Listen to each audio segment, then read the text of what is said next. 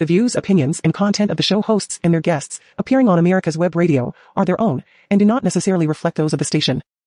You're listening to America's Web Radio on the AmericasBroadcastNetwork.com. Thank you for listening. Welcome back into the Doctor's Lounge. I'm your host, Dr. Hal Scherz.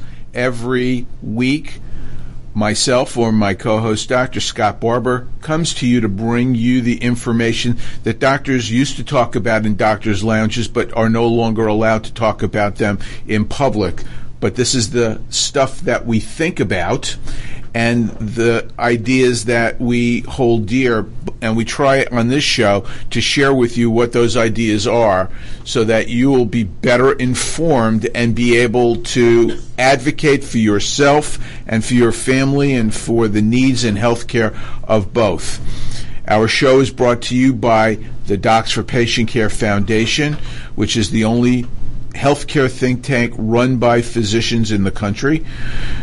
Our website is www.d4pcfoundation.org. That's d4pcfoundation.org. Go to it. You're on your computer. Go to it now. Give $5, $50, $500, whatever you can give, tax deductible, so that you can help us to continue to get our message out while it's still possible for us to speak freely about these issues. So today's show, I think, is going to be an important show. You're not going to want to miss a minute of this. And the things, I prepared this show about 5 days ago, and in the interim, I'm listening to radio, and the things that I'm going to talk about today are all over the airwaves by popular talk show hosts. This is I think, a show that's going to be spot on and with a finger right on the heartbeat of what is happening. And the show I have entitled for the website Follow the Science, but it's really Follow the Political Science, because Follow the Science is just another one of the left's mantras, another one of their catchphrases, their way to capture and control language. And they don't really mean it, of course, and I'll prove that to you a little bit as we get into the show further.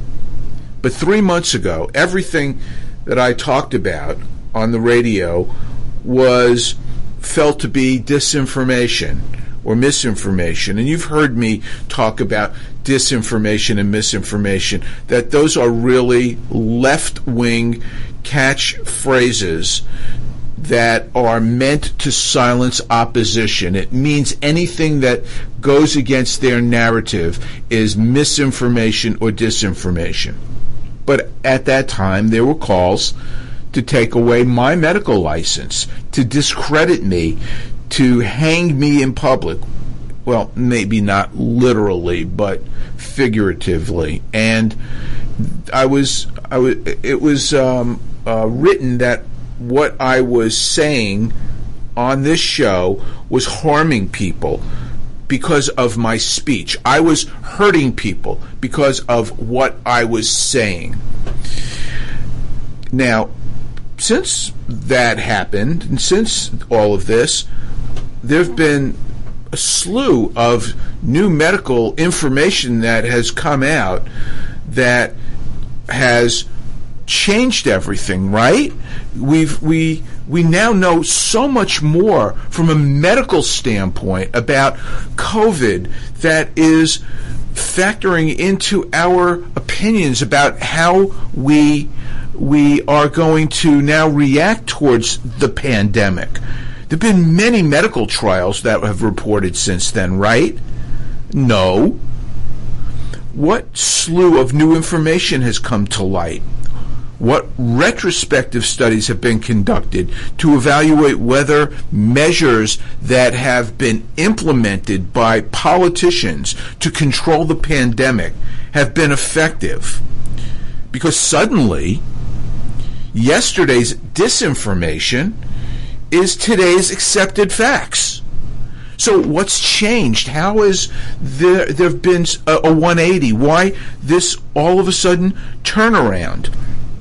And again, you have to remember that disinformation is the left's the newspeak. If you are a George Orwell fan, a 1984 fan, you will remember newspeak, which is the new language that the ruling class comes up with to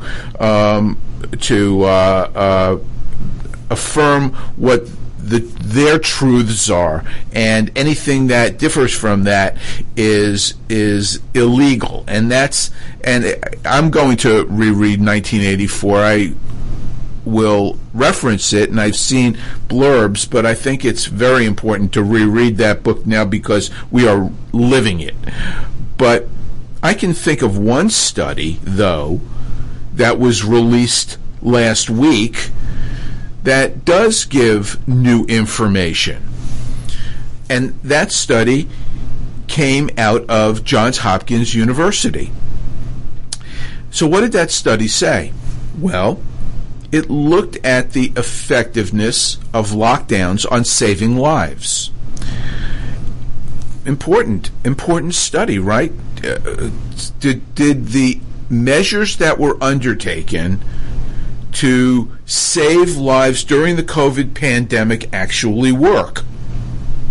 So what was the conclusion of this study?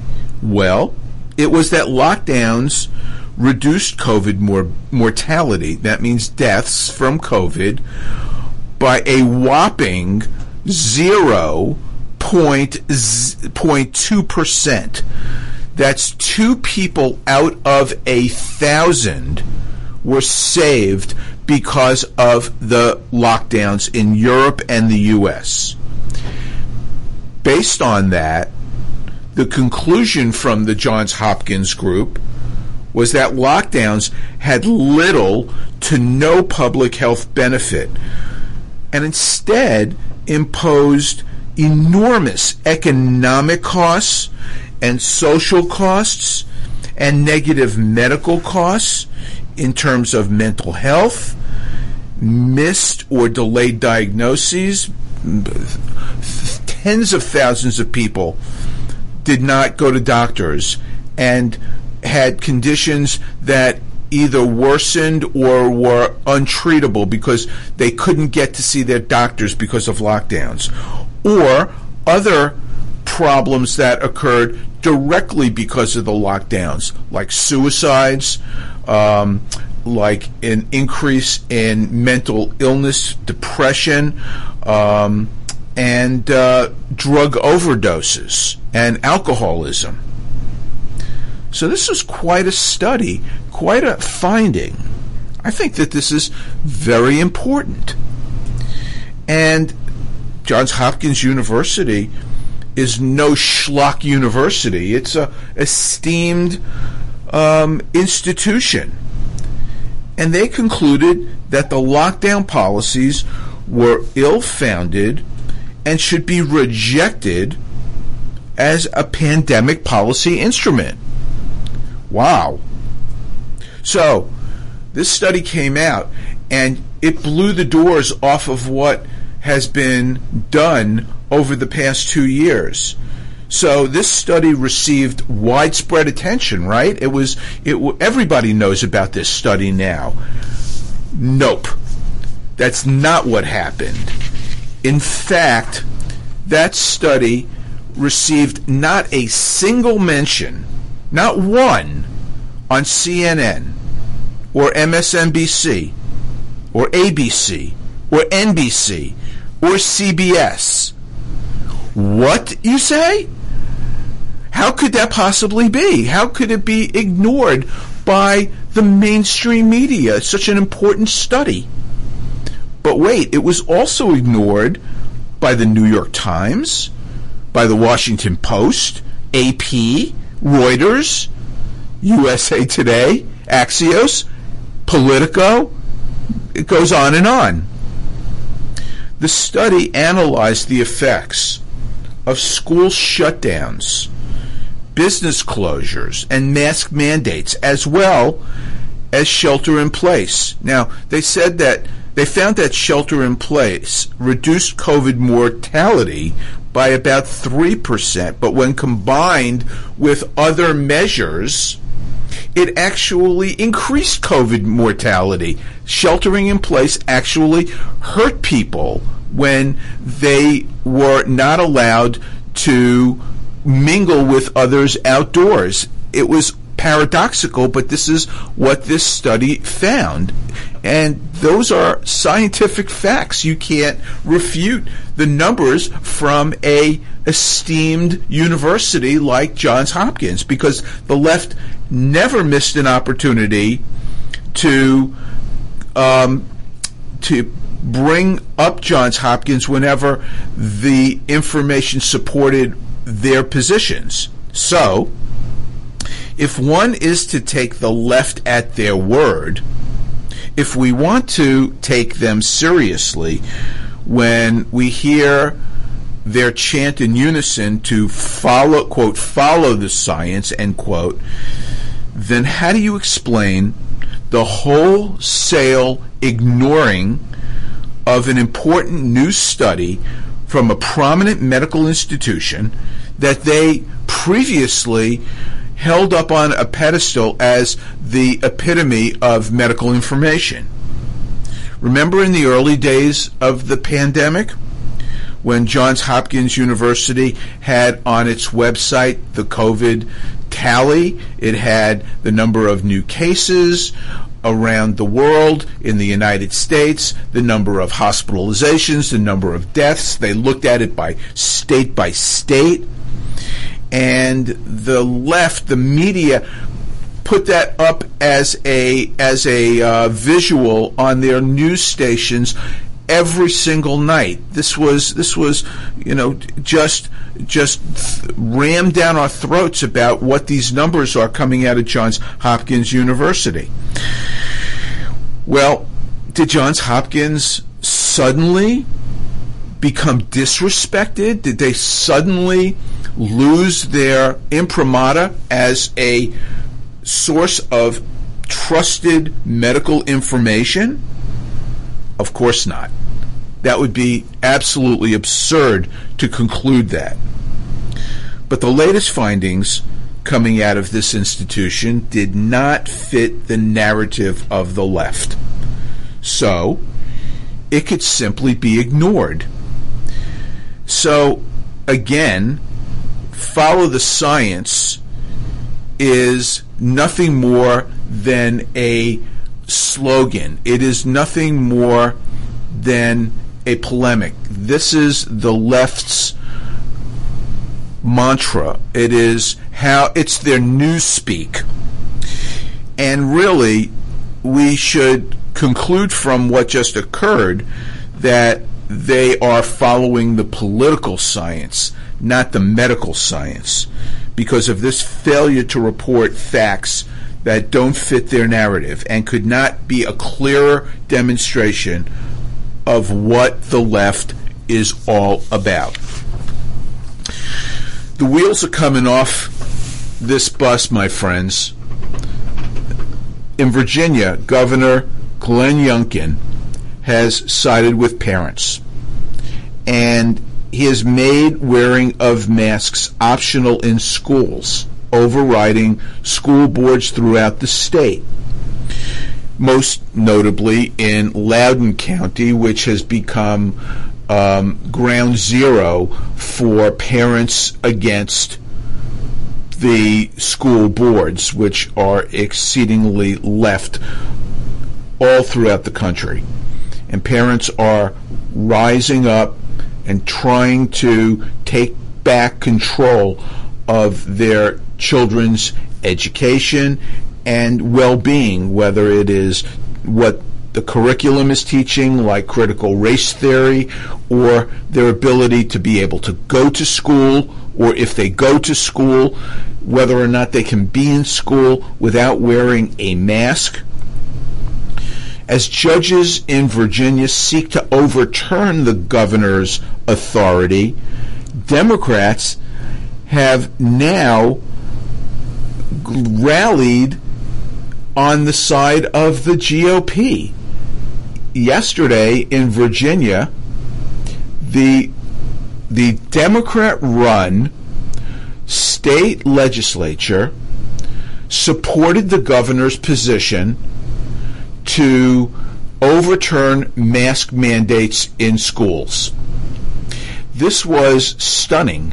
There was defection of 11 out of 21 Democrat legislators in Virginia to side with the Republicans and go against the grain and call BS on all of this and put a stop to it. This is, again, I think, incredible evidence of the wheels coming off the bus. The Democrats are panicking. And this is happening around the country, state after state after state. And they see the resistance is growing everywhere to their draconian measures to control people, not to control a pandemic, not to have any effect on putting an end to the pandemic, but instead to control human behavior, to put their thumb on the scales of what people can and cannot do, to control their lives, to control the economy, to allow people to do what was at one point taken for granted as a American, if not human, right. The Democrats feel their chances of winning any election are slipping away because they basically overplayed their hand.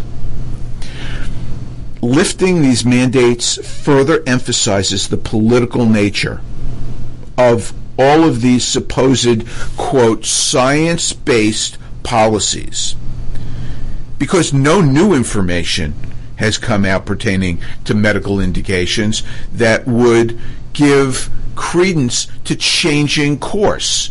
Nothing's changed from one day to the next. It's still exactly the same.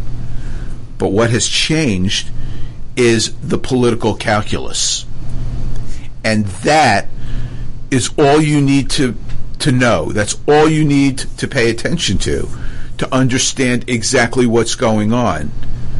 So most of us on the conservative side knew this, but people who are not, who are in the middle or who are on the left, need to wake up because the evidence could not be clearer. Governors of California, did you hear me? California, Connecticut, Delaware, Oregon, New Jersey, and now New York are lifting their mask mandates in response to this. These are all Democrat strongholds. Why do you think they're doing this? Do you think they're doing it because all of a sudden new COVID information has come out that turned the light bulb on and made them realize that now we can start to liberalize things and not have these draconian measures in place? Of course not. These politicians on the left see the handwriting on the wall. They see the resistance building and that people are no longer going to accept what they are dishing out. Mayors of Boston and Chicago are pushing back. Lori Lightfoot, the mayor of Chicago, who is probably the biggest hypocrite because she was flaunting not wearing masks in public when she was imposing these regulations on Chicagoans, is now saying that we don't need to have masks in school and invoking the ire of the very powerful Chicago-based teachers' unions. It's the teachers' unions that are basically pulling these strings. They are one of the most left organizations in our country and one of the most toxic because they are responsible for pulling the strings of politicians and keeping kids home, losing 2 years of of education that they can never recapture, and making them, if they do go to school, wear masks all day long and not be able to enjoy being children and not being able to learn properly, because how could you possibly see somebody's face and what their mouth is doing when you're trying to learn a language or trying to teach a young person phonics or things of that sort? But this is what the left has done to our youngsters. They've sacrificed our youngsters at the foot of the altar of political power. And even in Virginia, where liberal judges are challenging the governor, the dominoes are falling, and that is no stronger proof than what happened yesterday in the Virginia legislature. The left is facing the reality that no one trusts them anymore. They don't even believe their own nonsense. They show up at sporting events not wearing masks when everyone else is required to do so. We saw at the NFL championship game in Los Angeles, Gavin Newsom and Magic Johnson palling up, taking pictures together, not wearing masks, and everybody around them in the picture is wearing a mask. They're required to wear a mask because of Gavin Newsom. Mayor Garcetti, the mayor of Los Angeles, and the mayor of San Francisco were palling around with celebrities, taking photos, not wearing masks, and the people in those cities have to wear masks. Is the hypocrisy not obvious to everybody at this point? There was a meme that went around this week of Stacey Abrams sitting in a classroom with big smile on her face, surrounded by about 50 children under age 6, and every one of those youngsters who has very little risk of having serious outcomes, serious complications if they were to get COVID. Each one of those children, every single one of them, is wearing a mask. And Stacey Abrams has had to apologize for doing that. But of course, she couldn't say apologize and just leave it at that. She had to go and say that the children were protecting her from COVID. This is just such garbage that how can anybody take any of this seriously anymore? And this goes on and on and on. The left gets to apologize if they step out of bounds for a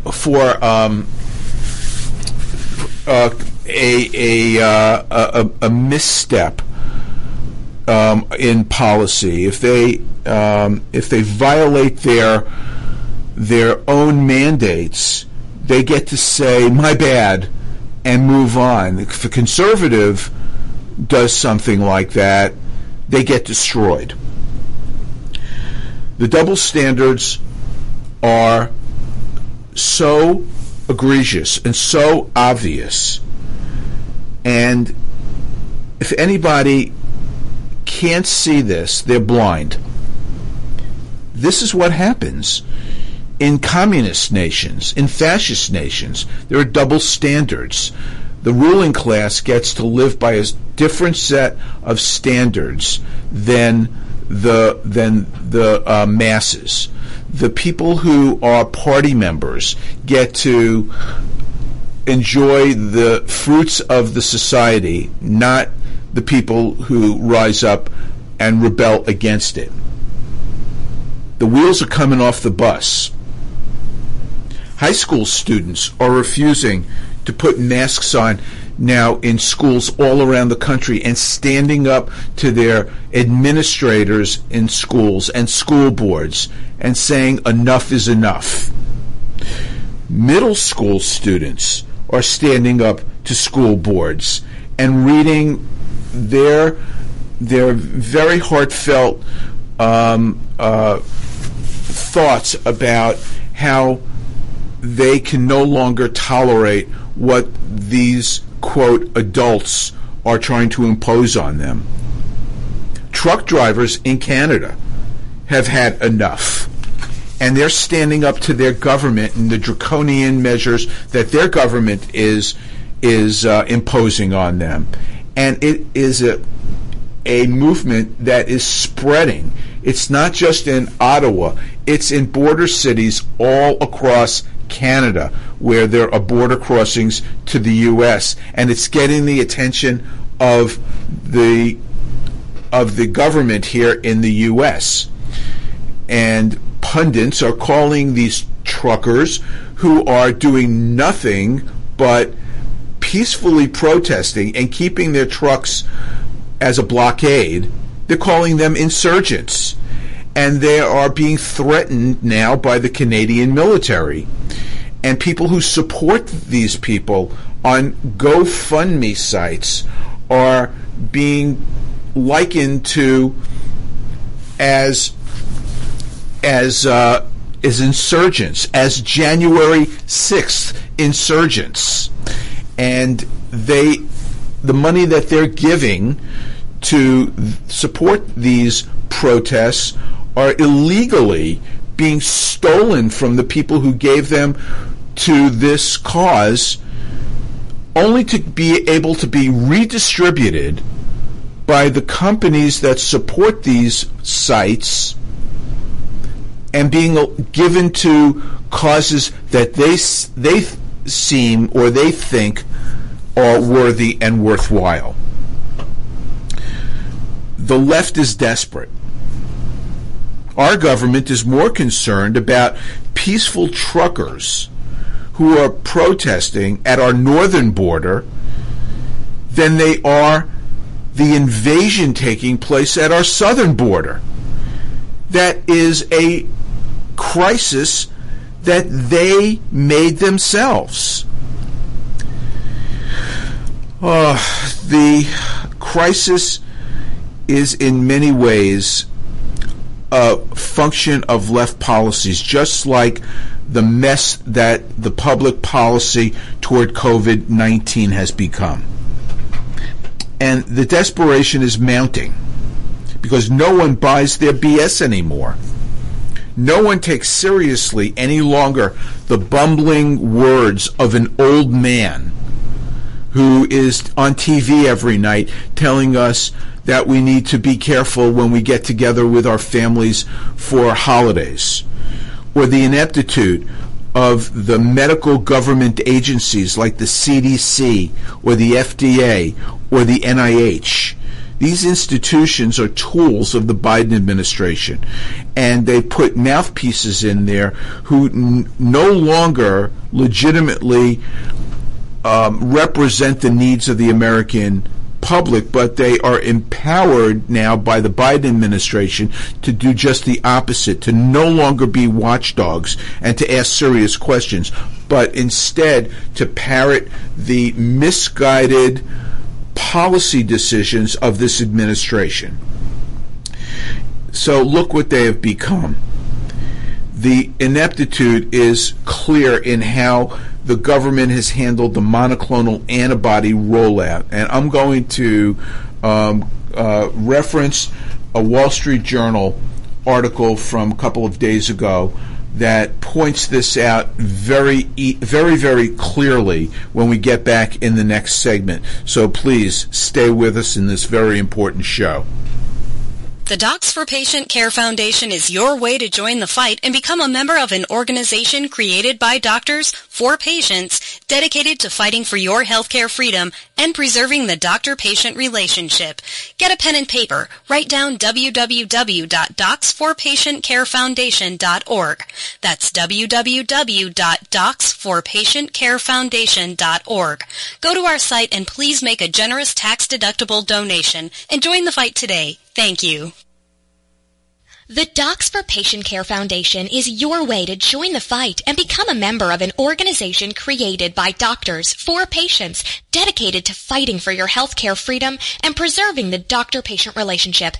Get a pen and paper. Write down docsforpatientcarefoundation.org. That's DOCS, the number 4, patientcarefoundation.org. Go to our site and please make a generous tax-deductible donation and join the fight today. Thank you.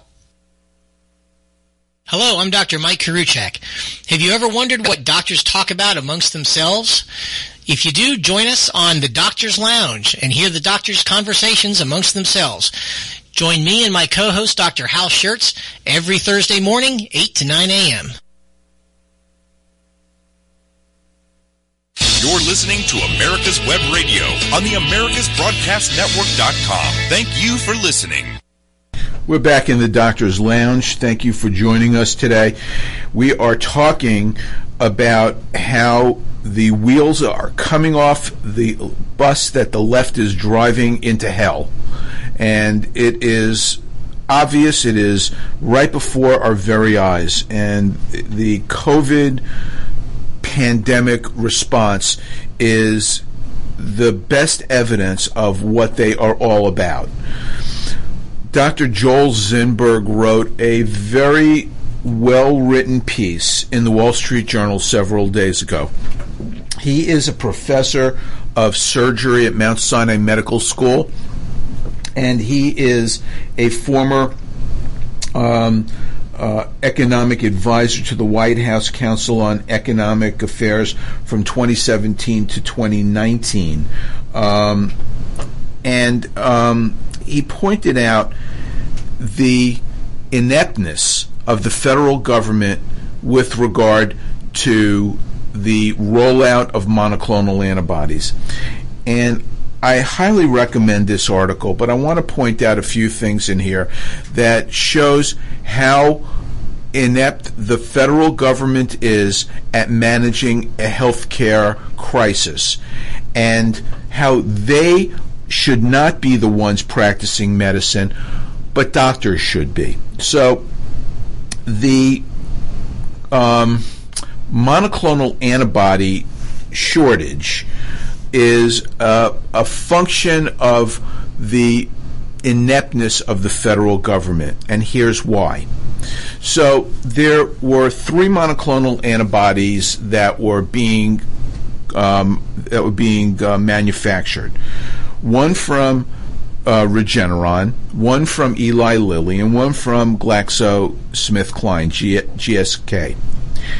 And these monoclonal antibodies are proteins, laboratory made, that provide antibodies to fight COVID faster than our bodies can make the antibodies. And it reduces the risk of hospitalization and deaths when given in a timely fashion to appropriate patients. And the rollout has been nothing but a cluster. The FDA granted emergency use authorization for these monoclonal antibodies, but on September 13th, the Department of HHS took over control of the monoclonal antibody program, taking it away from hospitals nationwide where these monoclonal antibodies were being distributed. And they were directing who should get the monoclonal antibodies. At the end of November, the Omicron variant came to the U.S., and the federal government paused shipments of the GSK medication, which is sotrovimab, and they increased the shipments of Regeneron and the Eli Lilly product. and the medical community concluded that the Regeneron and Lilly products that the government was pushing actually had very little effectiveness against Omicron. However, the GlaxoSmithKline product, sotrovimab, it targeted a different part of the spike protein and was thought to be a better monoclonal antibody. So those were not available because HHS was controlling things. And by the way, HHS is headed by a bureaucrat, a lawyer, Javier Becerra, a leftist, who has no business being involved in anything in healthcare. Well, the HHS kind of danced around why they did this. They were called out by medical reporters why they were doing this. And first they said that that there was a surplus of the Lilly product, and that's why they were pushing it. And then they backtracked a few days later, saying that the decision was made by the emergence of the Omicron. But if it was, why was the most effective monoclonal antibody not available for use? And why, when the monoclonal antibody directive was passed in May, were we still not seeing ample doses of monoclonal antibodies in December when Omicron was spiking? Well, the agency, the HHS, has backtracked. They've danced around this issue. They've gone around and around in circles.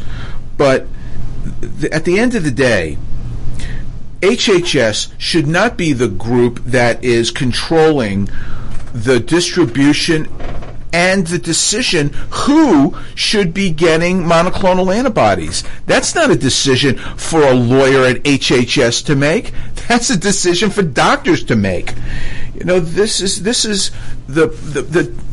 FDA does not have the authority to practice medicine. The FDA only has the ability to decide what drugs are safe for use by Americans. They don't decide how to use them. They don't decide when to use them. They just decide if a drug is safe to be on the market. Physicians are the ones who decide if drugs are safe or not and should be used in their patients, and whether or not they should be used or not. The FDA doesn't practice medicine, nor should it. The HHS should not practice medicine, nor should it. Doctors do this. Doctors are making medical decisions on a daily basis. You know, the government agency positions are that doctors are prescribing things off-label. Well, guess what? Off-label use of drugs is common. And as Dr. Zinberg points out, it's the standard of care in oncology and in what I have said on this show for years and years, in pediatrics. There's not a single drug that is used in pediatrics that has undergone a rigorous evaluation to look at whether or not it is safe and efficacious in children. It's not done that. We extrapolate from what we know in adults as to whether or not we can use certain drugs in children, and we adjust the doses accordingly. Doctors practice medicine, not government agencies. And so this is just the most egregious evidence of how the government has no place making medical decisions for people. They've bumbled this from the start. They continue to, and they will in the future. How can you trust the federal government at this point to watch out for the health care of Americans? If ever there was an argument against the federal government taking over health care a single-payer system, this entire COVID mismanagement should throw cold water on that argument. The left feels the walls closing in on them. Their loyalists are no longer blissfully obeying. They're standing up themselves and questioning what the hell is going on.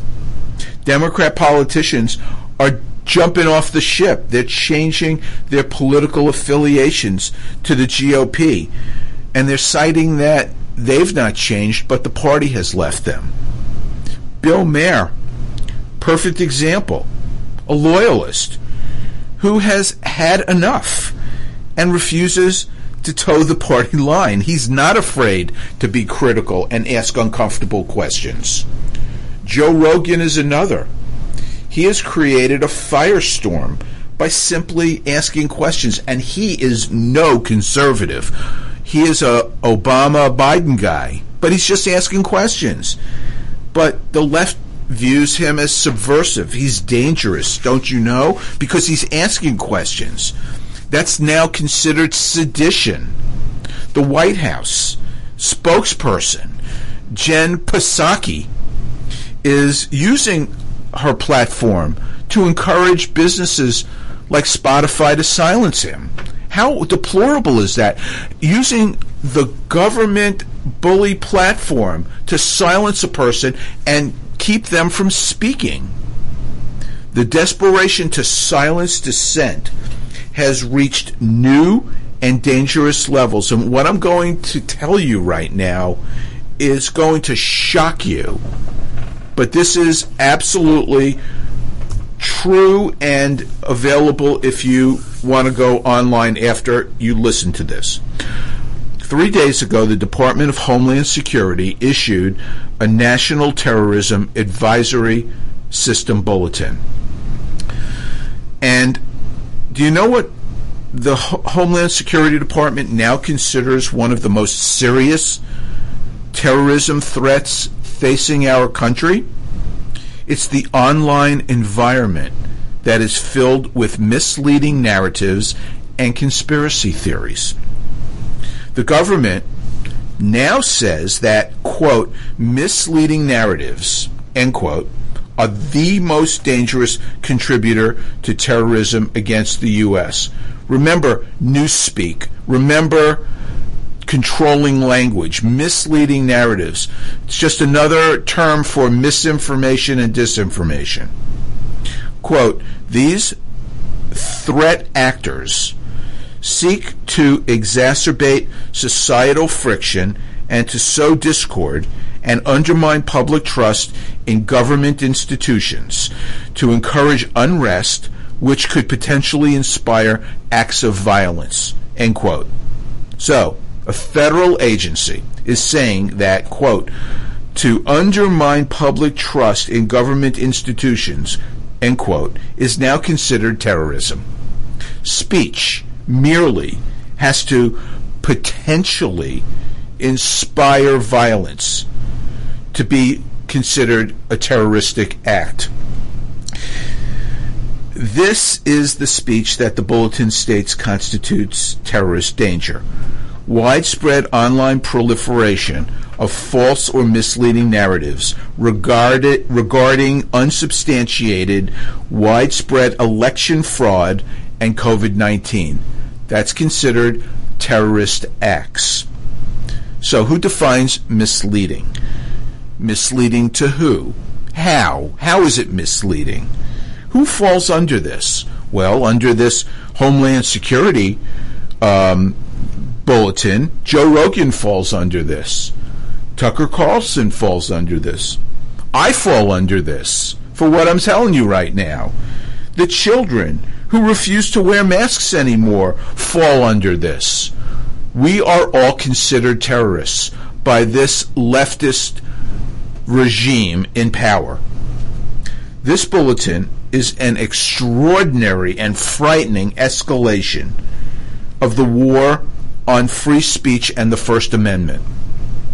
This bulletin equates speech with terroristic activity. This sets the table for federal action against any political enemy. you have to digest that, because that's absolutely what this says. There's no mistaking what this is saying. Pointing out problems with vaccines by doctors like myself, or even questioning any policy moves like I just did with the rollout of monoclonal antibodies, or the possible side effects of these shots, is not speech any longer in the eyes of the federal government. It's terrorism. The government can do anything necessary now, according to this bulletin, to squash the terroristic threat. This is stunning. The resistance is mounting, though. The walls are closing in on the left.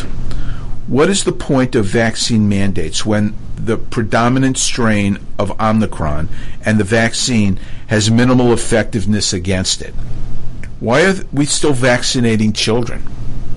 Why are we pushing this and driving out essential workers who refuse to comply? Healthcare workers, police and firefighters, our armed forces.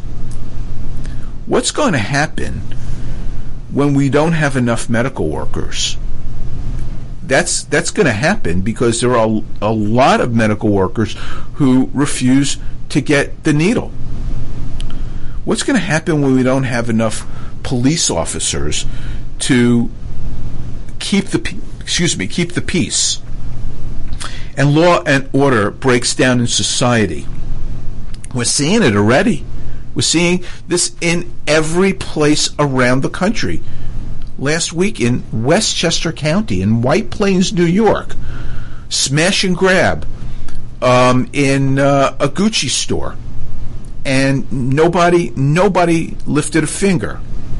They just accepted it. Or when a terrorist in the Minnesota riots set fire to a federal building, and somebody died in the fire, and it was a federal crime, the judiciary comes back and says that the 20-year sentence needs to be lessened because the cause of the arsonist was righteous. This is astounding. How could anybody even imagine that this is possible? What are we going to do when our armed forces are so weakened in ranks that they can't fulfill the mission that we set out to do around the world? And we're seeing that already. The rogue nations around the world are empowered because we are so weakened by our military being taken over by the left and the political weakness of our leaders. When this all happens, we have chaos. And this is what the left seeks. This is exactly what their goal is. Why? Because it gives them the lane that they need to stabilize things. And don't think that this is hyperbole. Don't think that this is crazy conspiracy theory being played out. It's not. This has happened over and over and over again in every fascist and communist country that these forces predominate in. They use the power of the government to stabilize things. And this is the playbook. This is what they do. They take over health care. And the left is 51% there already, my friends. And they want to go 100%. And the reason to do that is to keep people in line. Because if you depend on the federal government for your health care, then you'll obey because you have no choice but to stay in line. They will take over the schools. And you can check that box off already. They've done that. And they're brainwashing children, even in preschool, to think the way that they think, by destroying the narrative of our country and civics and everything that our country stands for. They take over the information services so that only their propaganda can be disseminated, and dissent is squashed. There are not many outlets that the left does not now control. They control broadcast media, the legacy media, social media, print media. Radio is still the domain of the conservatives, but this is under attack and has been for decades. The goal is to abolish free speech, and we saw what Homeland Security has issued just several days ago in an attempt to do so. They take over the military, and the purge has begun there. They're weeding out potential domestic terrorists. They did that in the January 6th, quote, insurrection was an excuse to weed out the extreme right from the military.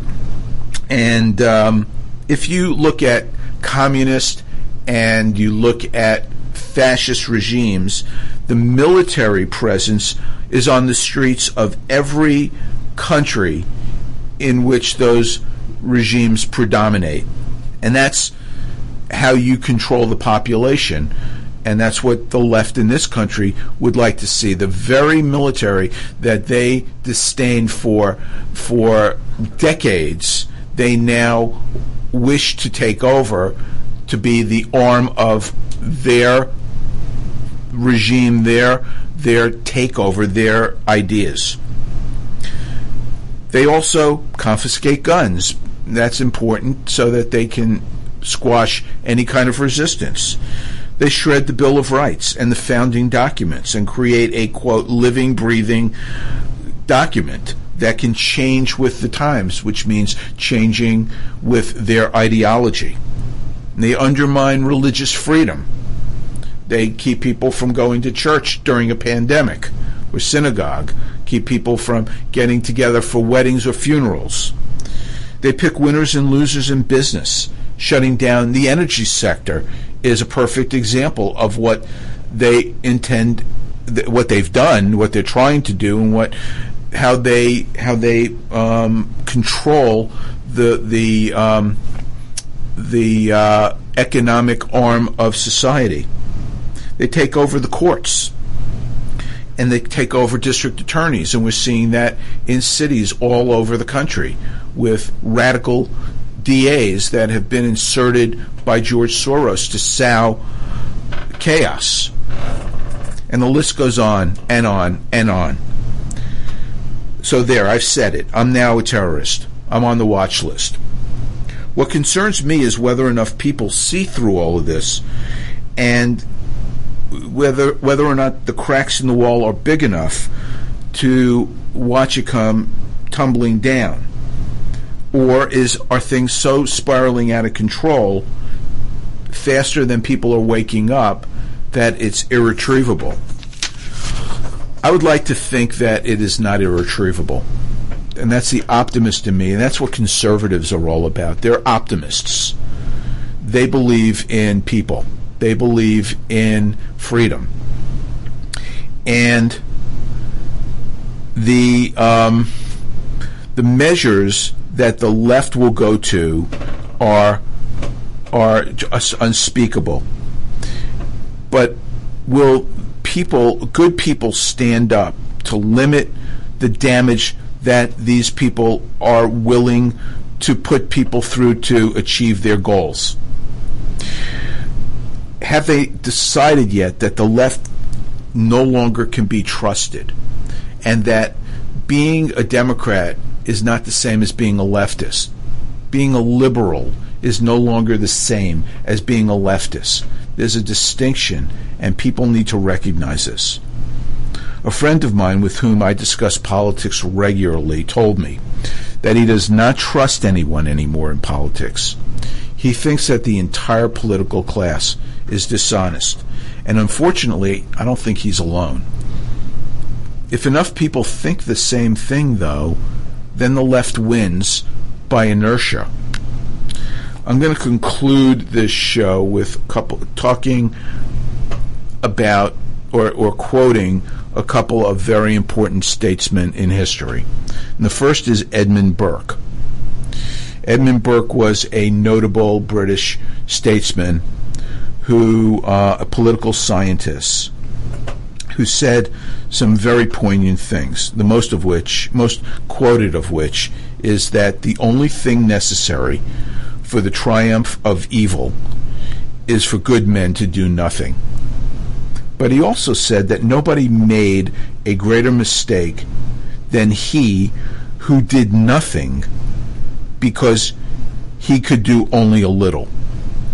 And that's very important. Everybody could do something. Burke also said that all tyranny needs to gain a foothold is for good people of conscience to remain silent. And those are very powerful words that need to be restated today.